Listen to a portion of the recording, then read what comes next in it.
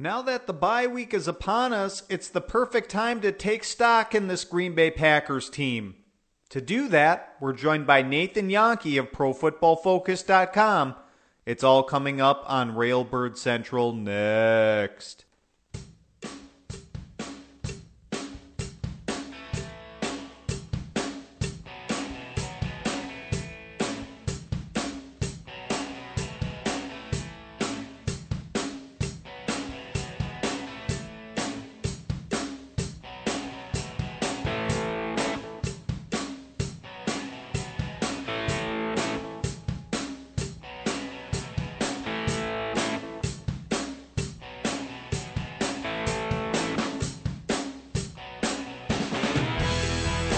Good morning, Green Bay Packers fans.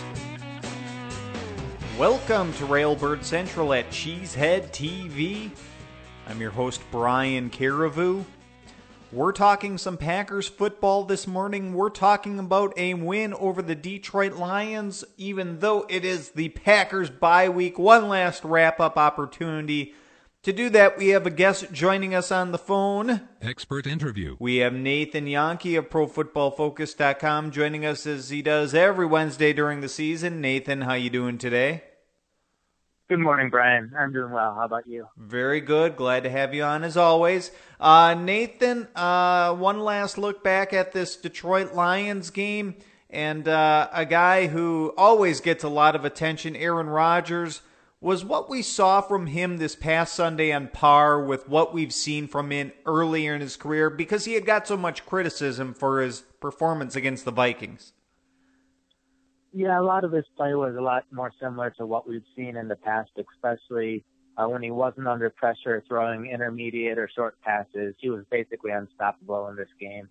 Without pressure, he had an NFL passer rating of 146.1, which is pretty close to perfect there. And part of that's in thanks to the offensive line, which was keeping him out of pressure for the majority of the game. There is still a slight reason for concern because when he was under pressure, which was on 8 of his dropbacks, he ran twice, but was only able to complete 1 of his 6 passes, which typically in the past we've seen him do a little better under pressure. And then he also failed to complete a deep pass. I think he only attempted 2 deep passes in this game, deep being 20 yards in the air or more. But when he was throwing intermediate and short passes, he was very good, and that's what he was doing basically the entire game. And because of that, he was on our team of the week this past week. Yeah, I think we can say it's a step in the right direction at the very least, and hopefully he just continues to get better from here from a Packers fan perspective. But Nathan, the running game, who's the real Eddie Lacy? Is it the good one from Sunday that we saw, or the average one from the first 2 weeks? I actually don't think there was a huge difference in Lacy's play from this past week to the weeks before. I think it was more the run blocking just got a lot better from this past week to the previous weeks. Lacy was just averaging 1.3 yards before contact per carry last week against the Vikings 2 weeks ago, and then this last week against the Lions, it was more than twice that. So Lacy had a lot more room to gain yards before he was even contacted, which helped him do even more after contact as well. So I think that had a big role in his yards per carry increasing. Also, since the Packers were winning, he was able to run more, which helped his stats as well. He only had 4 players miss tackles on his carries, which was the same in both the Lions game and the Vikings game. But I definitely think it was his best running game this season, but I think it was just a small step up from the previous weeks, from being average to being pretty good. Sounds good to me. I'm glad to hear the offensive line is doing well. Other skill positions, I'm concerned about the wide receivers apart from Jordy Nelson. Is there any one of the wide receivers that's really stood out above the rest? I think that if you look at these 3 weeks as a whole, Randall Cobb has been the second best receiving option so far. He hasn't been nearly as good as he was, say, 2 years ago, but he's still better than he was last year, and he's been a little better than average so far this season. He wasn't a big part of the Lions game outside of his one big catch, but he hasn't been dropping any passes. He's still been doing decent when he's been targeted. And then if you look specifically at the Lions game, I think it was Devontae Adams' most impressive game so far this season. I know he only had 2 catches, but both of those catches were impressive. He only had 18 pass routes since the Packers were running so much. So I'll take 2 good catches on 18 pass routes over what he had the 2 previous weeks when he was running around 40 routes each of those weeks. Yeah, I can buy that definitely with the previous touchdown for Devontae Adams as well. So maybe it's all not as bad as the statistics make it out to be in just terms of a low number of receptions, but as you explain it, there's definitely a reason for it. Offensive line, you allude to it earlier, Nathan, in the running game. I'm interested specifically about David Bakhtiari. And how has he done compared to other left tackles in the NFL through 3 weeks? He, of course, got the big extension. He's been doing very well so far this season. In our PFF ratings, we have him as the 3rd best left tackle based on these past 3 games for everyone. It's mostly due to what he's done in pass protection. He's only allowed 1 pressure in each of these 3 games, while there are left tackles who have allowed fewer pressures when you take into account just how many dropbacks the Packers have, how many of them are 7-step drops, taking into account things like screen passes, which other teams do a little more than the Packers do. And when you take all of that into account, Bakhtiari has graded out as the best left tackle on pass protection so far this season. Run blocking, he's been very average, a little above average against Detroit, a little below average against Minnesota.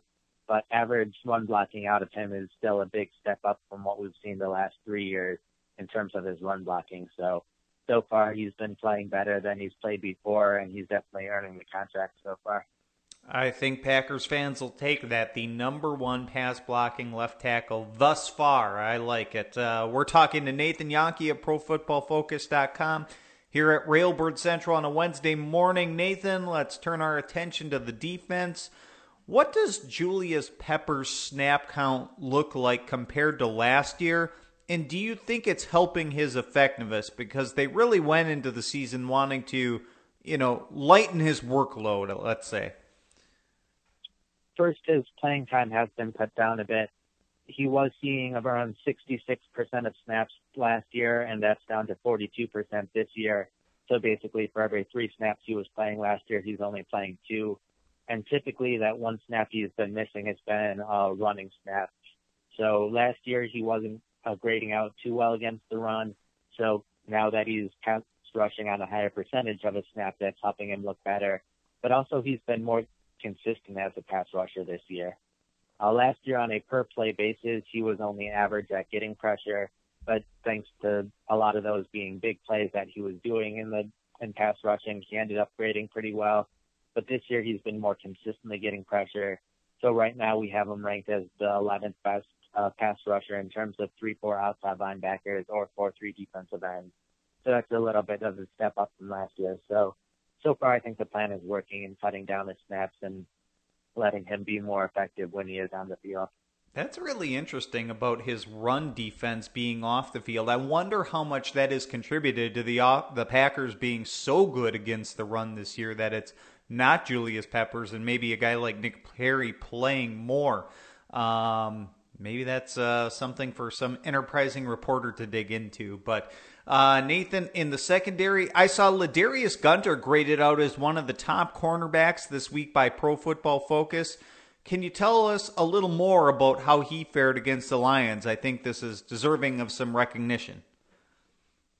Sure. He was thrown at 5 times in this game. One of them was a pass defense, which really he probably should have intercepted it, but still stopping a ball from being caught and not intercepting it is still a lot better than allowing a catch. Then another 2 times the ball fell incomplete, and that was partially due to him doing so well in coverage, having close coverage there. Then the other 2 passes were complete. One of them was a short first down, and then the other was one where he made a tackle for a loss. So when a cornerback can do something well on 80% of the passes thrown his way, or when a cornerback allows 0 receiving yards in a game on 45 coverage snaps, that's really good. So that's why he graded out so well in this game. Good to see. I might even say it's the best game of his young career so far. And speaking of cornerbacks, how did Demarius Randall grade out, given, he had the one big play, but it was among quite a few others in which he got beat? Yeah, it wasn't as bad as the week before, but Randall still didn't grade well overall. Like you said, he had the one huge play, and that graded really well on that individual play. But he also played a big role in Marvin Jones having 205 receiving yards in the game. Some of the plays were just on Randall, a few others, it was both him and the safety that didn't grade well. But there were just a lot of plays where Randall wasn't just beat, but he was beaten pretty badly. He was at least partially responsible for 4 of those 6 catches. So, again, we're kind of seeing extremes out of Randall, where we saw an extreme good week 1, extreme bad week 2. This time we're seeing it within the game, some extremely good play and some pretty bad ones. So this week I think we saw more bad than good, though. Yeah, hopefully we see more consistency out of Demarius Randall, but at least he got that interception. Nathan, kind of maybe not looking at the Lions game in specific here, but the Packers remarkably have 13 first-year players on their roster. I'm just kind of curious, out of all of them, out of all these rookies, who's standing out thus far? Well, on offense, I think the only one that's really seen much playing time at all is Trevor Davis, and he dropped the only pass thrown his way. So we're really looking at the defense here. And on defense, I think most impressive has been Kyler Fackrell. On 32 pass rushes, he has a sack and 4 hurries. So although he hasn't had a ton of pass rushes, he's been pretty consistent at getting pressure when he's been on the field. And on top of that, I'd say he's been the most impressive special teams player out of the group. He has 2 nice tackles. So while there's other Packers that have also looked good in special teams, I think just looking at those first-year players, he's been the best. And then I think it's also worth mentioning Blake Martinez has looked pretty good against the run so far, has made a couple of plays. And although it's on a small sample size of just 3 games so far, if he keeps this up throughout the rest of the season, he's probably going to be the best Packers inside linebacker against the run that we've seen these past few seasons. He has missed a couple of tackles and he's allowed some catches, so his coverage hasn't been great, but his play against the run has been impressive so far. Yeah, who would have thought that had anybody would have guessed that Kyler Fackrell would be the number 1 rookie through the first 3 games, albeit small sample size, but good to see nonetheless from a guy I don't think many people had high expectations for right away. But we're letting Nathan go during the bye week next week. So in the meantime, Nathan, seeing as there's no Packers game this weekend, and maybe Packers fans out there are looking for some Packers content to read or football content to read, can you tell them about what's available at ProFootballFocus.com with a subscription? Sure, at ProFootballFocus.com, if you go to the website, you'll see plenty of great content that we have, content going up all the time. We have a bunch of products that you can get as well. Our Player Grades product, you can see where we grade every player on every team throughout the NFL.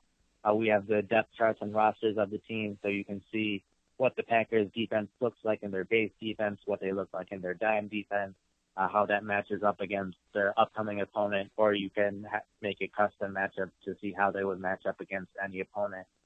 We also have some great fantasy tools, daily fantasy ones, to help you win your leagues there, as well as season-long tools. And then also we have plenty of college content as well, so if you want to read up about the Badgers, who have another big game this upcoming week, we have content on college football as well. So plenty of great things that we offer at Pro Football Focus. Sounds good. Nathan, enjoy the bye week. I'm sure you'll be working through it even though the Packers aren't playing, but thanks so much. A lot of great information today, and as always, thanks a lot, Nathan. No problem. Have a good one. All right. Take care. Nathan Jahnke of ProFootballFocus.com joining us here at Railbird Central on a Wednesday morning. Glad to have him join us. Glad to have you, the listener, join us as we continue on with the show. Packers news of the day. All right. So, a few notes here that have come out in the aftermath of the Lions game. Tight end Jared Cook, we knew he was injured. We saw him come off the field during the game, and reporters after the game observed him walking with crutches and being in a walking boot after the contest, but we really didn't know the specifics. But on Tuesday, reports surfaced that Cook suffered the dreaded high ankle sprain. And I say that in relation to a low ankle sprain, which is regarded as less serious, although there are certainly worse injuries to sustain overall here. But, this is a concern for the Green Bay Packers. While the defense has had its share of injuries coming into this Lions game, several starters out, this is now the most concerning injury on the offensive side of the football. Now, it certainly comes at a good time during the bye week, but the question is whether Cook will be ready in time for Week 5 when the Packers return for the bye. And I'm not sure whether he will or not. And if I had to guess right now, I would tend to think he would miss a little bit more time. And whereas many of the defensive players are expected back, the Morgan Burnett's, the Clay Matthews, the LaTroy Guions, the Dayton Jones, Cook is a little bit more of a question mark than them. Although certainly Sam Shields and his concussion remained a big question mark too. Maybe they're in the same boat a little bit. Temporary injured reserve is an option for Cook, although I know according to reporter Jason Wilde, the injury is not considered season-ending in a report he published, or that he wrote. So injured reserve may not be an option for Jared Cook, but this is definitely something worth monitoring here. And I would say this would be something that very much could hurt this Packers team if he's out for a significant amount of time, although that is, far from being a certainty at this point.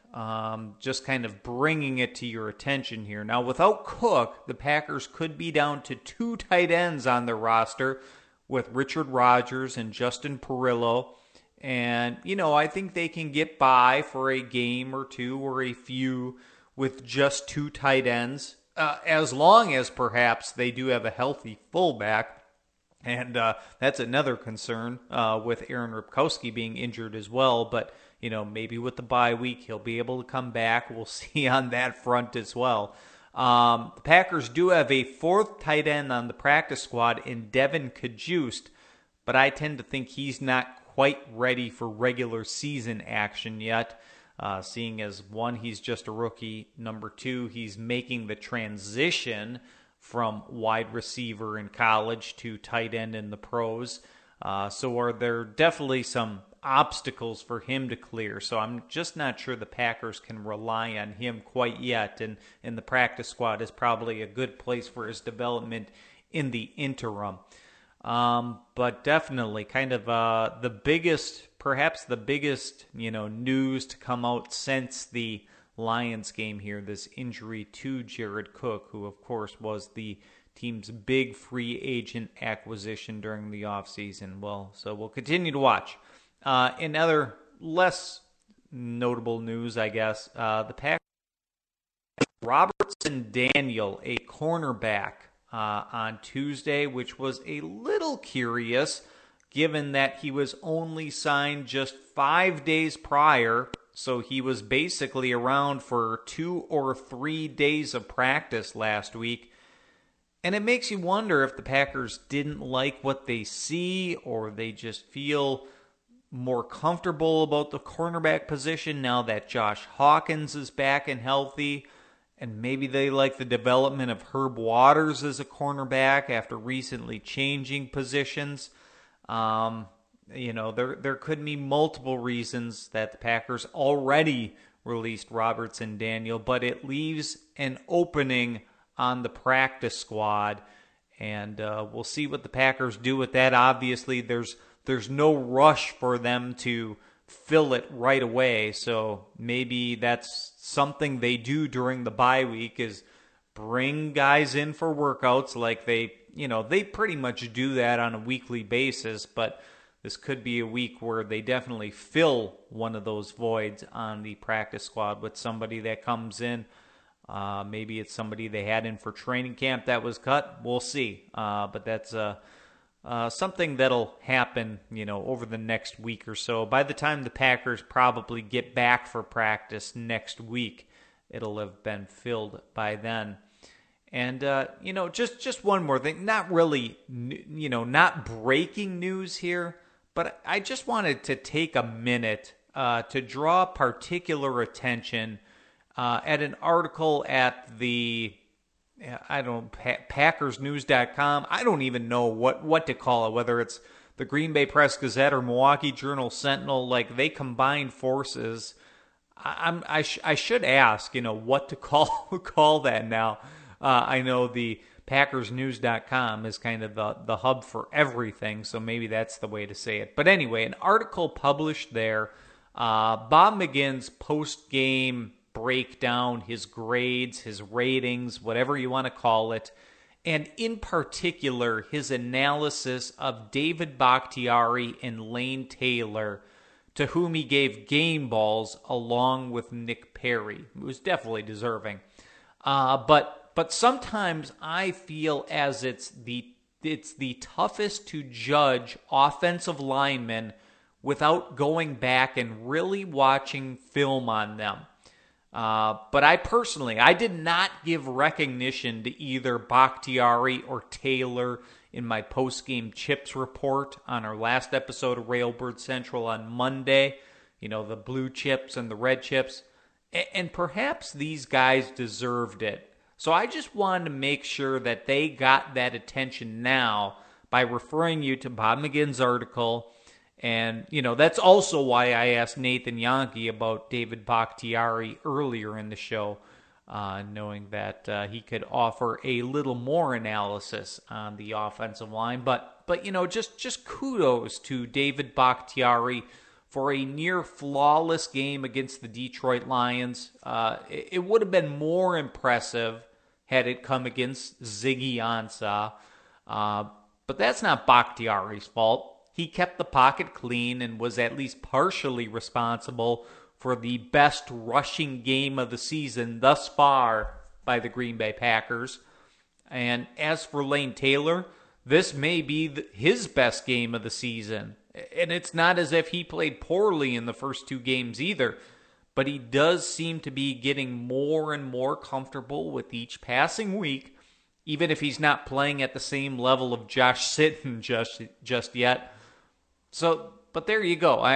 Bakhtiari and Taylor, they deserve this little bit of attention, and that's why I wanted to take a minute to give it to them, seeing as I didn't really do it in the Chips report on Monday, and they are deserving of that. So, there you go. Kudos, guys, and maybe I'll try to do a little bit better job with my post-game analysis, although I think I certainly gave it to some deserving candidates regardless. But that leads us into the next segment of the show. The day ahead.